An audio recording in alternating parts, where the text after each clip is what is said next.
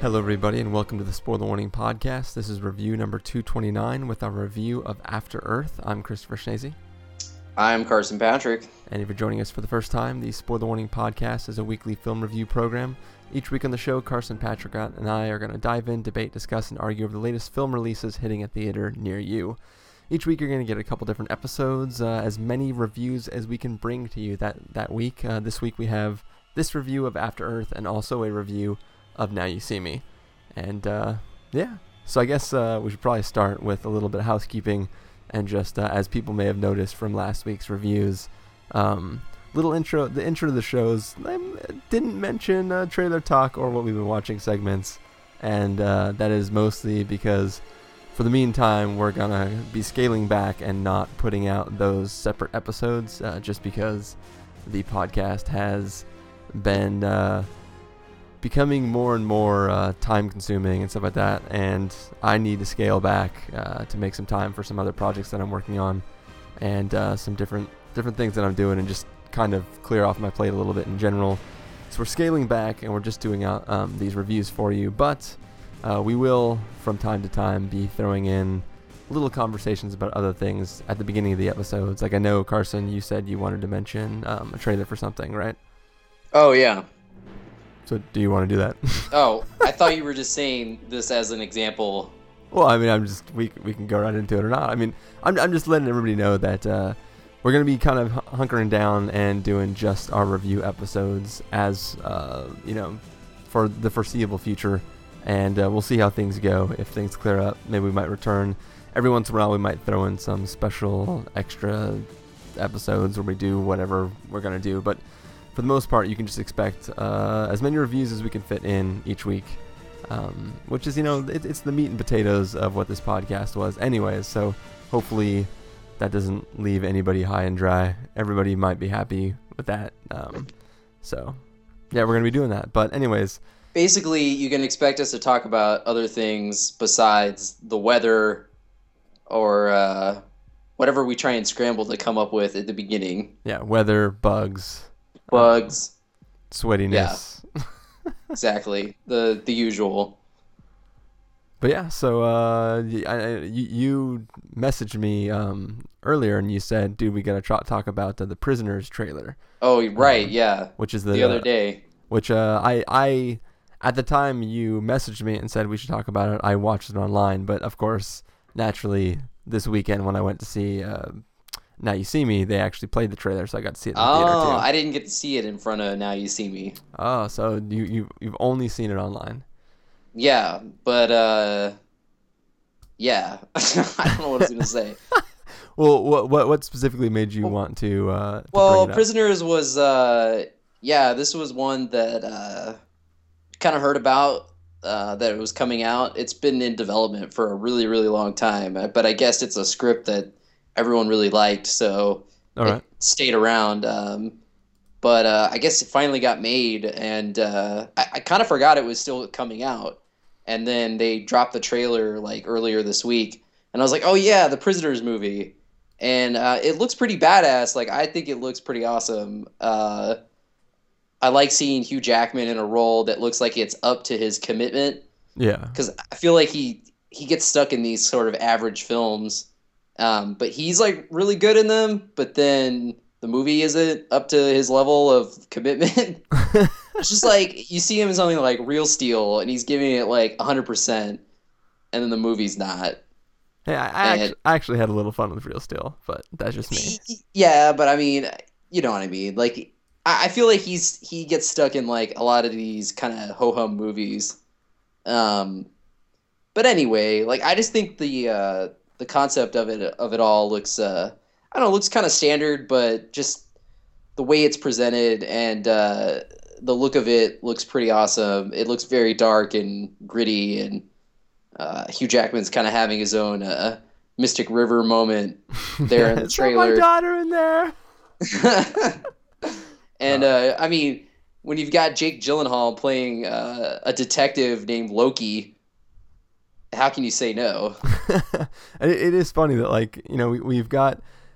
First of all, Do you think that Paul Dano's sort of been typecast in like this creepy or problem? He's starting to get more like creepy roles, yeah. Like, I mean, he's definitely done some like super creepy roles, and then he's done some roles where he's not creepy, but he definitely has mental issues. So He's just a like horrible character. yeah, he just looks like he could be up to no good.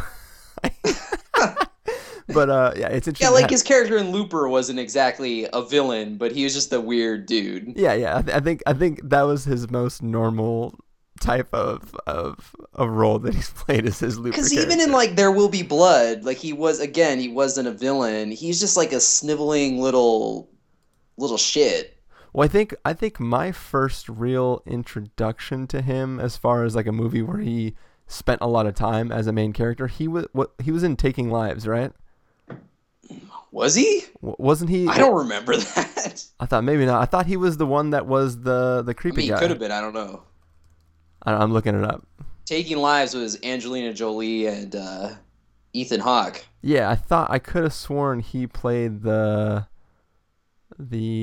Paul Dano. Yeah, he plays the young. He plays the kid that like kicks the other kid out in front of the SUV as it's driving to take his identity. Oh yeah, I vaguely remember that. So it's like watching this movie. I just had watching the trailer for this. I had flashback. Basically, it's like I'm seeing Hugh Jackman. I'm having flashbacks to Mystic River, even though he wasn't in that. I'm seeing Paul Dano. I'm having flashbacks to Taking Lives. I'm seeing Jake Gyllenhaal. I'm having flashbacks to Zodiac. Like it's just because. Yeah, there's a lot more to Jake Gyllenhaal's character, just based on the trailer. Yeah, he doesn't seem to be that good of a cop. Like he doesn't like not in terms of like how he does his job, but in terms of like he doesn't seem to be. He seems to be a little corrupted. Well, he's a detective, right? Not a straight cop. Yeah, well, whatever law enforcement that he's working for, he seems he's a little corrupted. The other thing too is I noticed there's a couple shots in the trailer where he's got some weird tats like on his neck. Yeah, that's and all. his He hand. looks like he's got some Eastern Promises style tattoos going on. I'm curious exactly what's going to happen. Like, what is his deal? Like, what the story is behind his character. Yeah, I don't like. Maybe he went undercover as a gang member or something. I don't know. Yeah, I don't know. Either way, the film looks definitely looks interesting. I'm excited to see how it goes. I don't know if it's just a weird thing, but Paul Dano, Terrence Howard, and Melissa Leo they don't have character names listed next to their characters on IMDb Yet. So I don't know if like that's something that's gonna be important later on. I'd say that's pretty standard. Well, just everybody else has their names there. It's just weird that I don't know, especially considering you got like a suspect who is, possibly a really bad dude, and you have, parents of kids who have suddenly gone missing. It's like, why do they not have names next to their characters? I don't know. Maybe I'm reading too much into it. I just an observation. I think it's too far out. All right. For them to have character names yet. Oh, actually, it just got updated. It says Paul Dano rumored as Khan. What? Little Star Trek joke. Is that from like 2 years ago? No, it was a Star Trek joke. Oh, okay. Remember IMDb for a while said rumored as Khan next to a certain actor's name? No, I don't. Oh, okay. Yeah. Well, that was from like the very beginning when Benicio del Toro was announced that he was going to be in it.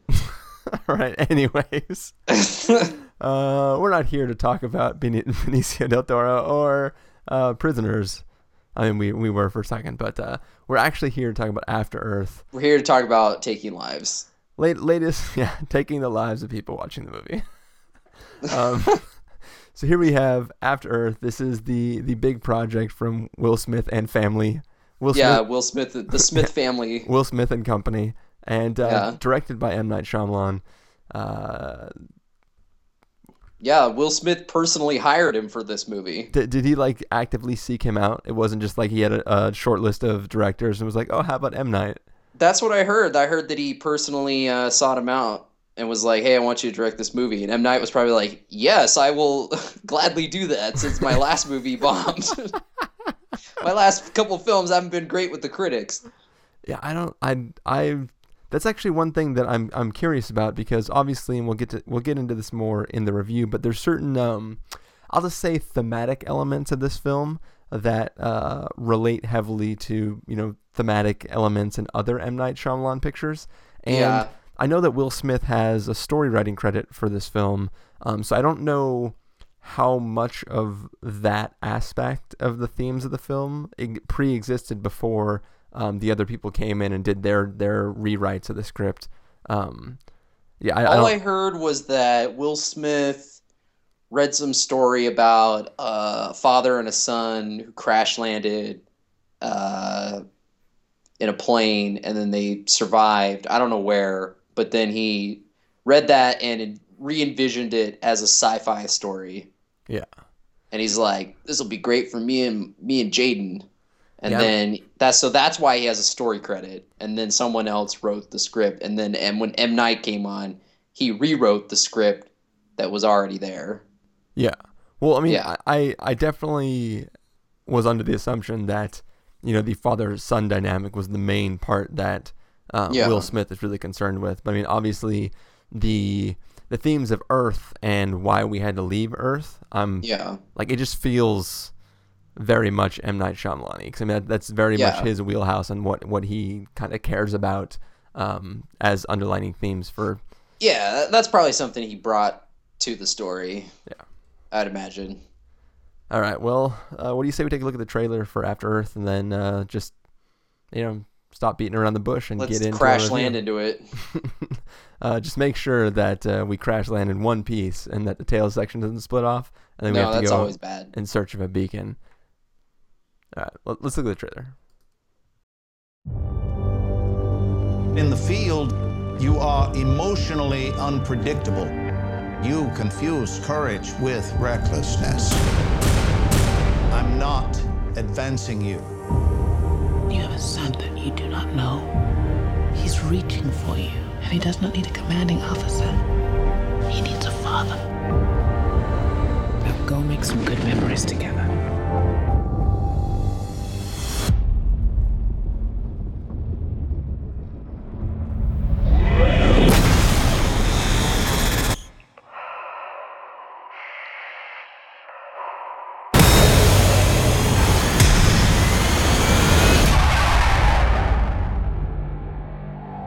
Crash landed. 2 confirmed survivors. Do you know where we are? No, sir. This is Earth. There's an emergency beacon in the tail section of our ship, approximately 100 kilometers from here. We need to retrieve that beacon. Or we're going to die. The temperatures on this planet fluctuate dangerously. Everything has evolved to kill humans. Together, we will survive. I hear something. I'm tracking a life form moving toward you. 50 meters. 20.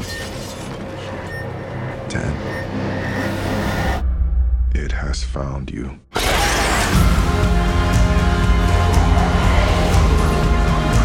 We must abort this mission. You wouldn't give any other ranger that order! You are not a ranger. You are my son.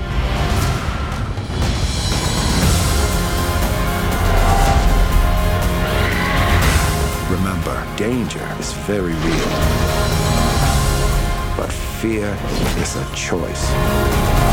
If we are going to survive this, we fight.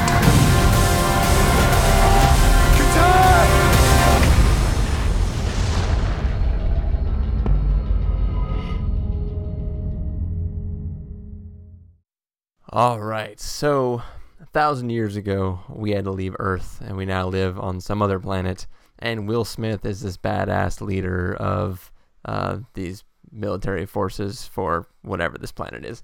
And one day, while traveling to his next mission with his son, they encounter this space storm, and causes their ship to crash on this planet, which just so happens to be the class whatever quarantined planet that was once known as Earth. And Will Smith, hurt in the wreckage, has to send out his son to go find the tail section of the plane, which has a beacon which will allow them to hopefully call and get a rescue. And he has to sit at a computer terminal and guide his son through the wicked wilderness as it tries to eat him alive. So, Carson, what did you think of this film? There was, I think people who've listened know we've talked about the trailer a lot. I was not very hopeful for it. I don't think we both were. No, not at all. And then leading up to the release this week, I was like, it's really weird that there have been no reviews out yet for After Earth. Like, there's been no buzz. And then, like, a day before they all came in, it was like rating F and just like lots of Fs and like 13% on Rotten Tomatoes. I was like, oh, it's gonna be rough. So then I went and saw it, and like, honestly, it was not as bad as I thought it was going to be. Like, it was. I don't think it's F status. Like, I truly don't. Like, I think it's maybe like a C- or a C. Like, I honestly don't think it's an F status. Like, The Host, that was an F status. Like, this is much better than something like The Host in terms of like sci-fi-ness. Way, way better. Also, more competently made than something like The Host. Yeah, I mean, I don't think it's good. Like, I think that the story is very weak. I think that the father-son dynamic, that's something we've seen a lot before, and doesn't really break new ground here. And there's a lot of stuff involving Earth in terms of how, Will Smith talks about how Earth is now this like really hostile place, and you better watch out because it'll try and kill you any chance it gets. Yeah. The creatures have evolved. And I didn't get the feeling that Earth was that bad. Like, I was like, yeah, it's got some big creatures, but dude, it's got Gandalf eagles and baboons. I mean, that's really that's like hostile territory. Yeah, it really didn't feel like it was that bad. And the temperatures fluctuate rapidly. But if you get to these conveniently placed hotspots, you're okay. Well, I mean, there are hot spots in the world. The planet's got geothermal yeah, but I mean, activity on it. they got around it. It could have just been like, no, like at night, the Earth turns into this frozen tundra, and if you're not adapted to the cold, you will die. Yeah. Will Smith played it up like, yeah, like the rivers are lava, and there's giant beasts that'll kill you at every turn, and there's sharks in the water. Like, just he made it sound like it was going to be crazy, and it really didn't seem that bad. So like there were, I mean, there weren't talking apes, so at least there's that. No, of course not. I mean, anytime like Jaden was out, in danger, I didn't really get the sense that he was in danger. Also, I mean, no offense, but Jaden is not Will. Like, I don't think he is a terrible actor, but when it came to some of the dramatic moments, it was weird. Like that scene where he's getting really angry, like in the trailer, like, you would not give that cadet any other order. Like that scene would not give any other ranger that order. Yeah, any other ranger, whatever. And he's like freaking out at his dad, and he's got that whole like crying bit. Yeah. Like, it was weird because and he tries to commit suicide. When it was what? And then immediately he tries to commit suicide. Yeah, then immediately he jumps off the cliff. Which is just real fast for everybody. I'm joking for those of you who haven't seen the movie. No, he took a leap of faith. Yeah, you can see it in the trailer. He dons a squirrel suit moments after that scene. So I was joking that he's like, "I hate you, Dad," and then jumps off a cliff. But really, he's like, "I'm gonna show you, I got courage." But yeah, like that scene, it was kind of just like, there'd be a couple seconds where we're like, oh, that's pretty good. And then like, no. And then it's like, oh, it's okay. And then, like, it fluctuated. It was weird. And like, it didn't help that their, bizarre Southern accents came and went hardcore. I don't even think those were supposed to be Southern accents. It just felt like they were like, yeah, whatever kind of accent they were doing, space accent, I don't know. It was like devoid of it was like android robot Yeah, accent. I don't know, because it was like everybody talked kind of in that robotic speech. Well, his son was speaking as though he like had just learned English. I don't know what it was, but his Yeah, it was weird. Like in the beginning when he's talking to Aaron from 24, and it's just exactly. like, my father is Cypher Rage. Like, it's just weird. Yeah. Yeah, it was. I was like, I was flat out laughing in the theater during his little tirade that he gives to Aaron from 24. Yeah. Honestly, dude, he was the one who sold the accent the most. Was Aaron from 24. Like, you know, I was like, wow, he's on top of it. Any other time people were talking, it was like, it was either they were just like a low, like hush hush tone, and then it would like occasionally show up. It was just weird. Like, I'm kind of glad they didn't explain it though, because I think that would have just been weird. Yeah. Well, I mean, in thousands of years since we left Earth, accents, I'm sure, got Yeah, all screwy. we talk differently, so. And we also have bizarre names too. That Yeah. it's just yeah. I have no idea why the name choices were what they were for this movie. Like Cypher Rage, that's a pretty badass name, but Katai Rage, nah. And then like his daughter, like Zoe Kravitz, was like Shinchi, and his wife, I was just like, Faia what did or he something? say? Yeah. His wife was like Faheh something. I had on IMDb, I looked it up, and I was like, that is not how I would spell it. Yeah.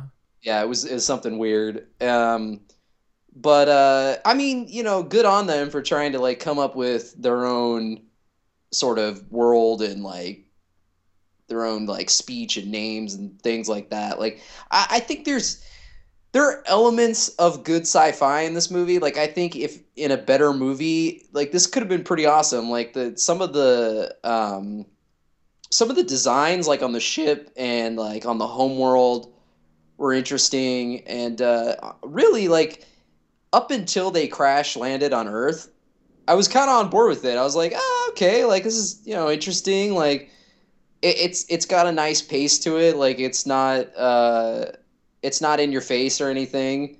I mean, this movie is as we've said, it's M. Night. He directed it.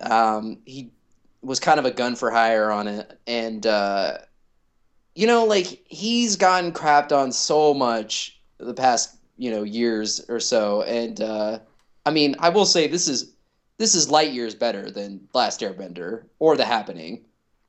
I think we can agree on that. Yeah. But Well, you know what? I still think that M. Night has skills. Like I think he has. I really like the way he uses sound and silence. Like especially the opening of this movie. There are just certain moments that he really knows how to capture silence really well, and the utilization of certain sounds for either tension or like obviously in his earlier films for scares. But I think and when he's got that slow burn pace going, like it's worked well in his earlier films, and I think it works well here. It's just there's like a weird sensation because half the time I felt like this movie just would have played a heck of a lot better if there was no dialogue or very little of it. I think it would have been a lot more interesting.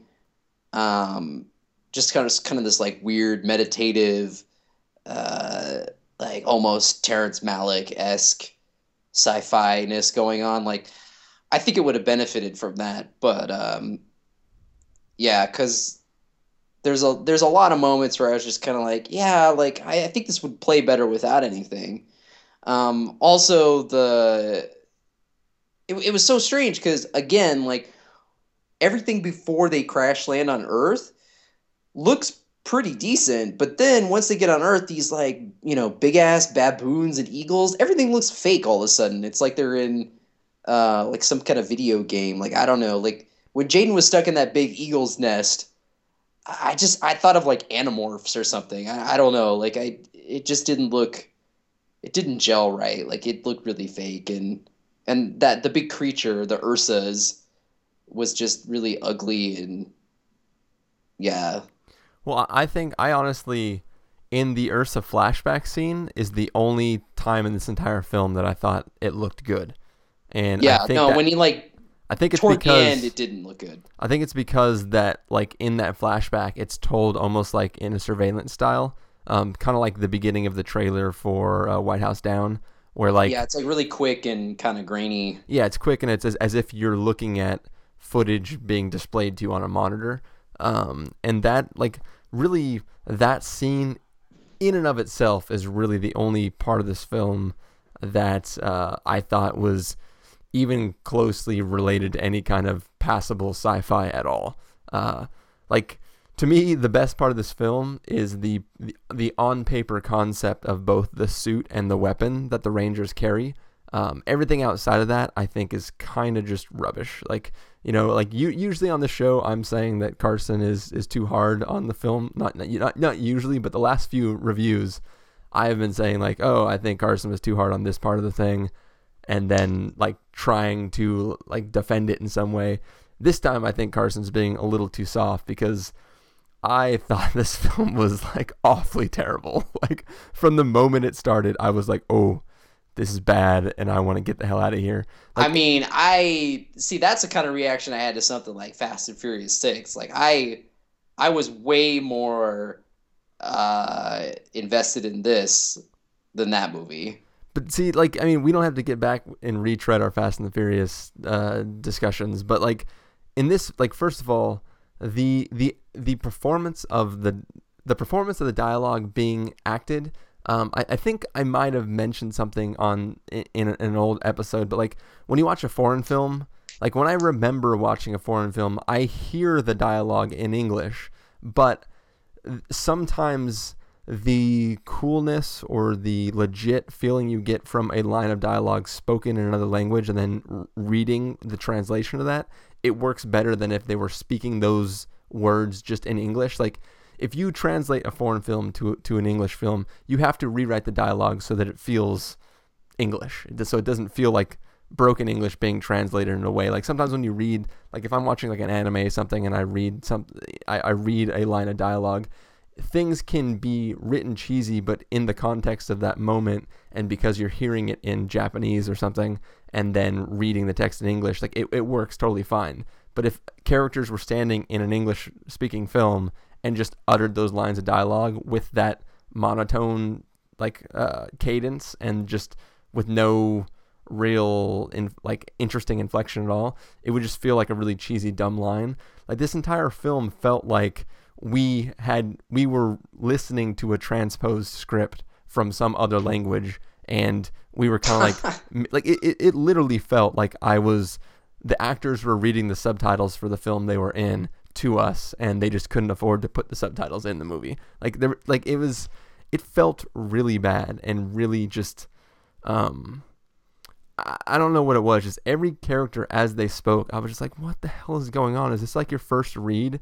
Like I've heard rumors that like when Clint Eastwood does his movies, he's kind of like, okay, cool, we got that shot, and just goes on. He doesn't do multiple takes. He doesn't care. Like it felt he's like a one take kind of guy. It felt like M. Night was like, yep, we got it, and it was like, oh, I thought that was a practice. I didn't even know you had filming the camera. Oh, we're done. Okay, cool. Like it just every ounce of what I'm experiencing as I watch this movie just seemed really just terrible. Like the lines were just delivered really stilted. The conversation, I mean, I know that Will Smith was kind of, he was either trying himself or he was like kind of drugged. Well, he was being directed to kind of be like, I mean, because he is this like top general ranger guy, and he's like one of the first guys who learned how to ghost or whatever, and he's sort of supposed to be detached from his own emotions.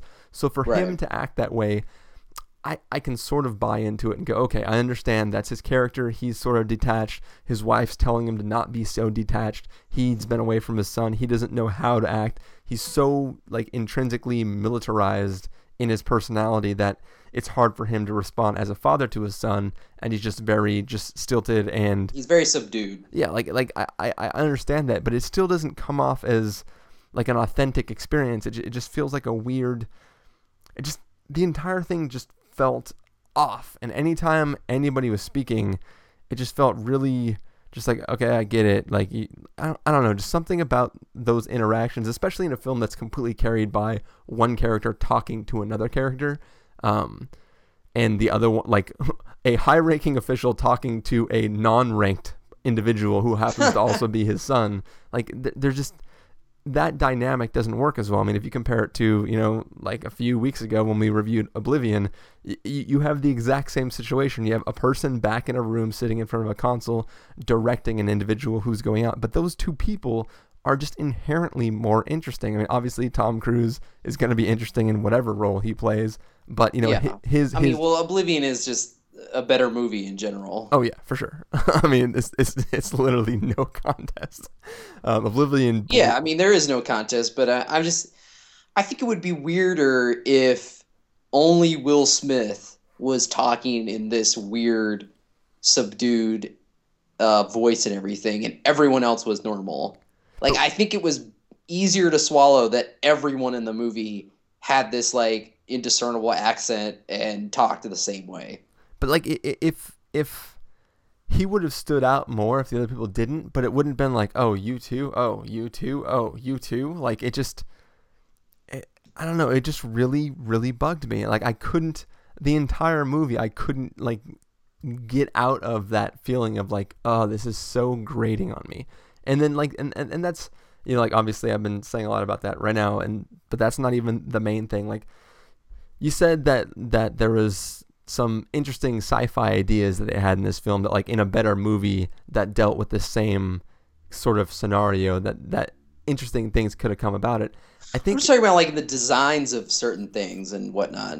Yeah, like, my favorite, I think I already said this, but my favorite thing about the film is just the suit that the Rangers wear and their weapon. Yeah. But everything else, like, it feels so un-sci-fi to me. It feels like a person who doesn't watch sci-fi writing a sci-fi script. Like, I'm not saying it's good sci-fi. I mean, I just think I think it could have been good sci-fi if they had used some of these design elements in a much stronger picture. Like, something about, like, the design of the ship was interesting, like, stuff like that. Not the movie as a whole, no. Yeah, but I'm specifically still, like, talking about dialogue in this movie. Like, when Will Smith gets out of his chair and goes up to the cockpit and he's like, hey, I detected whatever, like, reverberations in the hull of the ship, and that must mean that blah, blah, blah. And see, like, you know, 24 light years over there, you know. We're going to hit this big-ass asteroid field. This one storm could blah, blah, blah. And they're like, oh, well, the degree of blah, blah, blah is rising. Oh, it's going down. How often are you right, sir? Like, there's just, at no point in this film. From the two pilots that are, like, 12. Like, in no point in this film do I feel like the universe they're talking about it exists at all. Like, it's not like, I mean, there's no, I don't know. I just don't get the feeling that anything they're talking about is anything other than, like, lorem ipsum text that was just, like, sprawled into the script, and they're just like, okay, just give me another made up word so I can say that as I point to a part of the console. Like, it doesn't feel like the people writing the story have any idea what the hell they're talking about. It just seems like they're like, give me some sciencey sounding space terminology and we'll call it a day. And it's like, it's not good world building. Yeah, I mean, none of it is. And and like, that's really, I was talking to a couple of different people when this film was first coming out, and like they're like, you know, before it came out, and one of the things they were talking about is like, oh, like it seemed to them that it was weird that that the fact that this takes place on Earth wasn't like a big reveal towards the end of the film. Like, why we're starting with that premise. And it's like, well, they're not really going for that being a surprise. And obviously the film like, literally the first line of dialogue in the film is like, Earth, blah, blah, blah, blah, blah. Like, you know, it's like this bit of line about what happened to Earth. And like, going into the film, I was like, they got to explain why we left Earth. And it's like, they come up with this thing like, okay, well, you know, you get the M. Night storyline of like, you know, like, oh, we were crappy to our planet, so we had to leave it. But then there's also like a secondary story of this whole Ursa thing and these Ursa creatures. And it's like these creatures that were inhabiting the planet that they colonized and were pissed because it's like, yo, this is our planet. It's just there's too many. Like, so you have the Earth threat, like we're trapped on Earth, and everything here can kill you. But then they brought along a Ursa just because they needed, like, the planet wasn't deadly enough. Let's throw this other thing on there. Like, it just feels like they didn't know which way they wanted to go as far as, like, what is going to be the big threat. It was like, oh, we've come up with baboons and, like, weird eagle hawk things, and now what if that's what I'm saying. Like, for in the beginning, they made it sound like, the Earth was just ravaged by, waste and, decay. And I'm assuming that this is, thousands and thousands of years later, the Earth will have, eventually kind of gone back to like how it was. Well, it's supposed to be exactly 1,000 years. Yeah, so like it would have grown over, and there would be a like green back in the Earth, but I don't know. Yeah. It just, again, it didn't seem very hostile.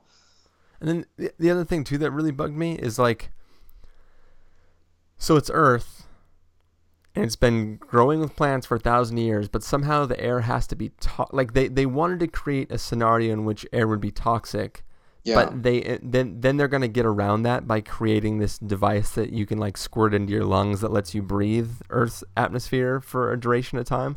Like, why didn't they just have, like, any other sci-fi film would have you have a normal spacesuit and that would have a limited supply of air. Instead, they're like, well, the air is breathable, just there's not enough oxygen for you to breathe.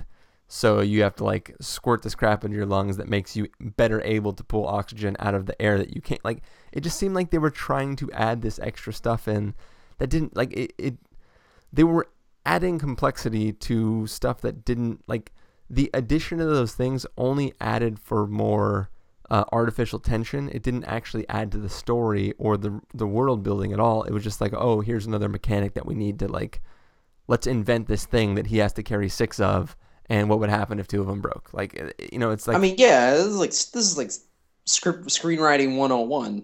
It just didn't feel like nothing they added to the story really improved anything. It just brought up questions of, like, why the hell are they doing that, and what is the point?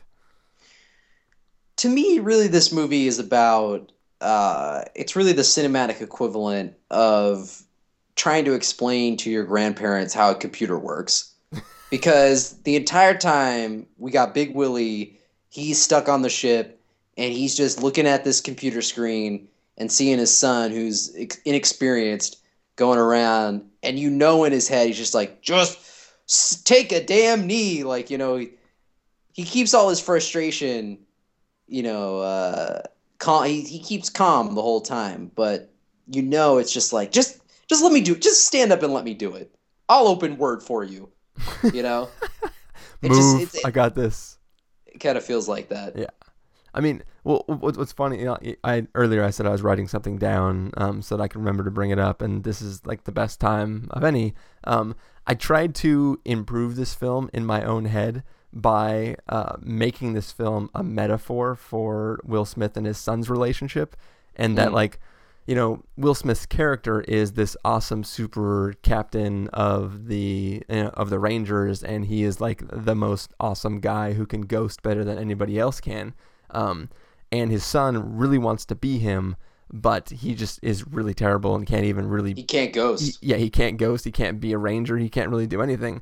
And if you look at them in real life, like, Will Smith is, he's a big name Hollywood actor. Like, he's a big guy. He puts people into seats. He can draw a crowd. He usually possibly does. the biggest actor in the world. Yeah, like, he's just huge. And has been for a really long time. And his son is growing up in the shadow of his father, and he wants to be a big actor. But so far, he's only got little films. So, like, it feels like just like in this is a scenario in which his son has to carry the adventure and go out and try to arrive at the tail section being guided by his father. This is his first chance to really try to carry what presumably was attempted to be an expensive film by a director who's at least has some people know this director.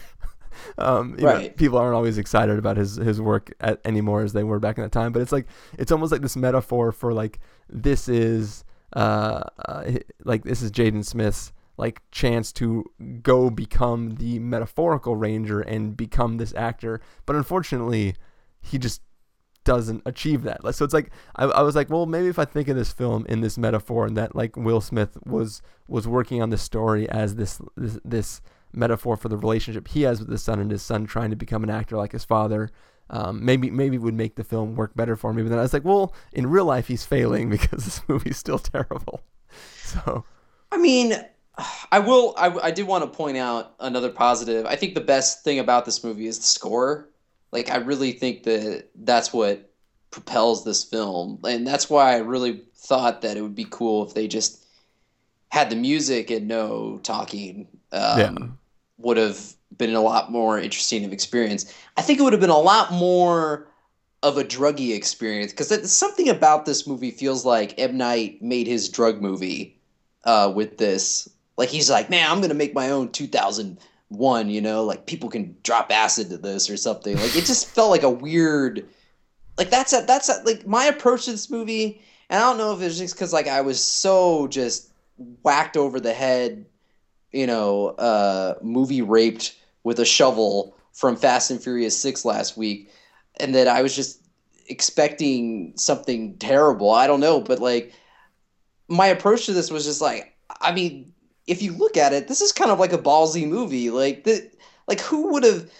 Nobody would have greenlit this movie and like had the crap in it that it does if it wasn't Will Smith. Like, well, no, but like it's like an interesting failure almost. No, like, there's a lot that's a fail. It's produced by Will Smith and his wife. Like, it's yeah, but like, come on, dude. If like Joe Blow actor, like he's not going to get this movie off the ground if he's not, that has the star power of Will Smith. Yeah, but I'm saying it. They greenlit it themselves. Like, it's not like it's. Oh yeah, no, but I mean, like they obviously have to get the money from the studio. Like, yeah, but like they were the ones producing it. They asked the director to direct it. Like, this is like this is literally a passion project. And people... No, it totally is a vanity project. But someone's got to put up the money. But like they probably went to the studio and was like, Will Smith's like, look, me, my son, sci-fi, and they're just like, holy shit, like this is gonna be huge. Obviously it wasn't, but yeah. I feel like they were trying to like take some I don't want to say risks, but they were trying to do something a little different. They're like, look, some of it worked, most of it didn't. He just walked in and was like, okay, imagine the pursuit of happiness in space with monsters. Oh, Studios got a boner already. They're like, this is going to be huge. They're like, Will and Jaden? Did you know how much the Karate Kid made? This is going to be ginormous. Like I said, obviously it wasn't, but it probably make big bucks internationally, but I hope it doesn't. I'm sure it will, because even Big Willie's got a huge international audience. I think this will rake in the bucks either way, but I mean, it's not. So far, it's only made $2 million. Or sorry, well, it probably hasn't opened everywhere yet. Almost $3 million. Okay, see, it's on its way.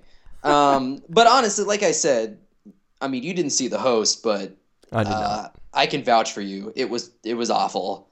It was just probably the worst movie of the year so far. But I think even with The Host, like you look at that, it's coming from the Stephenie Meyer's property, and it's like there's sort of an expectation going in that like what you're getting is most likely going to fall on the side of the Twilight area of quality. Yeah. This was being marketed and budgeted, maybe not budgeted, somewhat budgeted, $130 million picture that's supposed to be this sci-fi epic. Like that's what they want you to believe it's going to be. So it's kind of it's hard for me to compare it, A, because I haven't seen The Host, and B, because like really the two properties that we're looking at are kind of attempting to grasp different audiences. Like one's trying to be like, don't you think it's romantic that this girl has a soul in her and that like the soul loves one guy and she loves another guy and then she's torn because the soul's taking her over? Yeah, like, I mean, I'm just going from sci-fi perspective of recent releases. I mean, I could just sit here and tell you how, it's not as good as Fast and Furious, but that they're not in the same genre. Yeah. But I mean, John Carter is another example. Like this movie I think is a lot better than that. I think the CG, I think the like the worlds are better looking. Like I mean, as bad as the CG creatures are, at least they use like actual locations. Oh yeah, this looks a lot better than John Carter for sure. But I mean, like the story in John Carter, at least something's happening in it. Yeah, but it was just so bland. I mean, this is pretty bland, but there was like other stuff in it that I was just like, yeah, okay. Like I said, it's almost like an interesting failure. Like there's like a lot of weird stuff going on in this movie, and there's a lot of stuff that I thought could work if it had just been tweaked a little more and wasn't so kind of basic. But there is something. It has a lot more going for it than some of the other big movies this year. Yeah, and another thing real fast, like the blades that the Rangers use, they're sort of like nano machine blades that can like kind of take whatever form they want to. So if you have weapons that sophisticated and you also have like med kits with just toxin, venom, antidote junk and like all sorts of crazy junk, why can you not like inject nanomachines into your leg to repair your leg, your femur? You'd think they'd have some kind of invention that far in the future that would just mend your injuries itself. Yeah, so you'd think that like maybe some Hunger Games Neosporin or something that he could just like spread on it to make it fix. Instead of injecting himself with those little tiny painkillers. Yeah. I like how Jaden had to do like a Pulp Fiction style injection. Oh, you know what? Like, okay, some of the stuff in this film, like the visual symbolism and like his like, I can only assume this is M. Night's like intention to like really sell this like feeling like the scene where Will Smith wants to take the painkillers and like he just holds looking at them makes you drowsy. With the warning label. And he has to be like, oh, well, no, I can't be drowsy because then my son might get killed by a creature. So I have to like man up and not take painkillers just so that I can fall asleep anyways constantly because I'm losing all this blood. I think he took some painkillers when we weren't looking. He had to have. Either that or he was watching his own movie. He's just like, oh my God, I can't handle this. All right. Well, I like the weird slow-mo at the end. That was like, what? Where did that come from? I didn't yeah. I mean, I get that like 4 years later, after like filming was completely wrapped, he's like, you know what? This scene would probably play better slow-mo. But yeah, because it looked like they did not shoot it in slow motion. Yeah, that was done after the fact. It seemed like they were using the trial version of editing software, and it didn't do slow-mo, so he just started dropping like 5 frames here, 5 frames there. It seriously looked like that. They were like, at the 9th hour editing, and we're just like, what would be better? Let's put this in slow mo. It was bad. Yeah, it was really weird. Once again, that's why I'm thinking like M. Night was like, all right, this is the part where people are really gonna freak out. I don't know. It was a weird choice. There was something else I was gonna say about like I kind of appreciated the fact that, even though this was a Smith family venture, really not for kids though. Like there's some violent moments in this movie. Granted, some of them were CGI, but Zoe Kravitz's small role in this film does not end well. I will say. At least the motivation as to why Jaden is kind of a wimp, to put it nicely. I mean that there's some strong motivation there as to why he's not, full of courage like his father. It's because he grew up inside of a bubble. He did grow up inside of a bubble, which is really funny if you've seen the movie. Yeah, watching a family member get horribly mutilated. Not a spoiler. If only he could ghost. If only, yeah. If only she could. True. Well, apparently at some point in time she could. Yeah, she just didn't, though. Yeah. Yeah. Anyways, do you have any last comments to say about this before we get into our verdict? No, dude, but Fia is a choice. Danger is real. Danger is very real. Is a choice. Yeah. All right. Well, Carson, if you were going to put this film on a scale of must see, recommend with a caveat, wait for rental, pass with a caveat, or must avoid, where would you place it? You know what? I give it a wait for rental. Like, I seriously was not as appalled watching this film as I was last week. And I think there's some interesting moments in it. Like I said, the score is really good. It could have been a lot better in terms of some of its conception, but I saw the good and I saw the bad.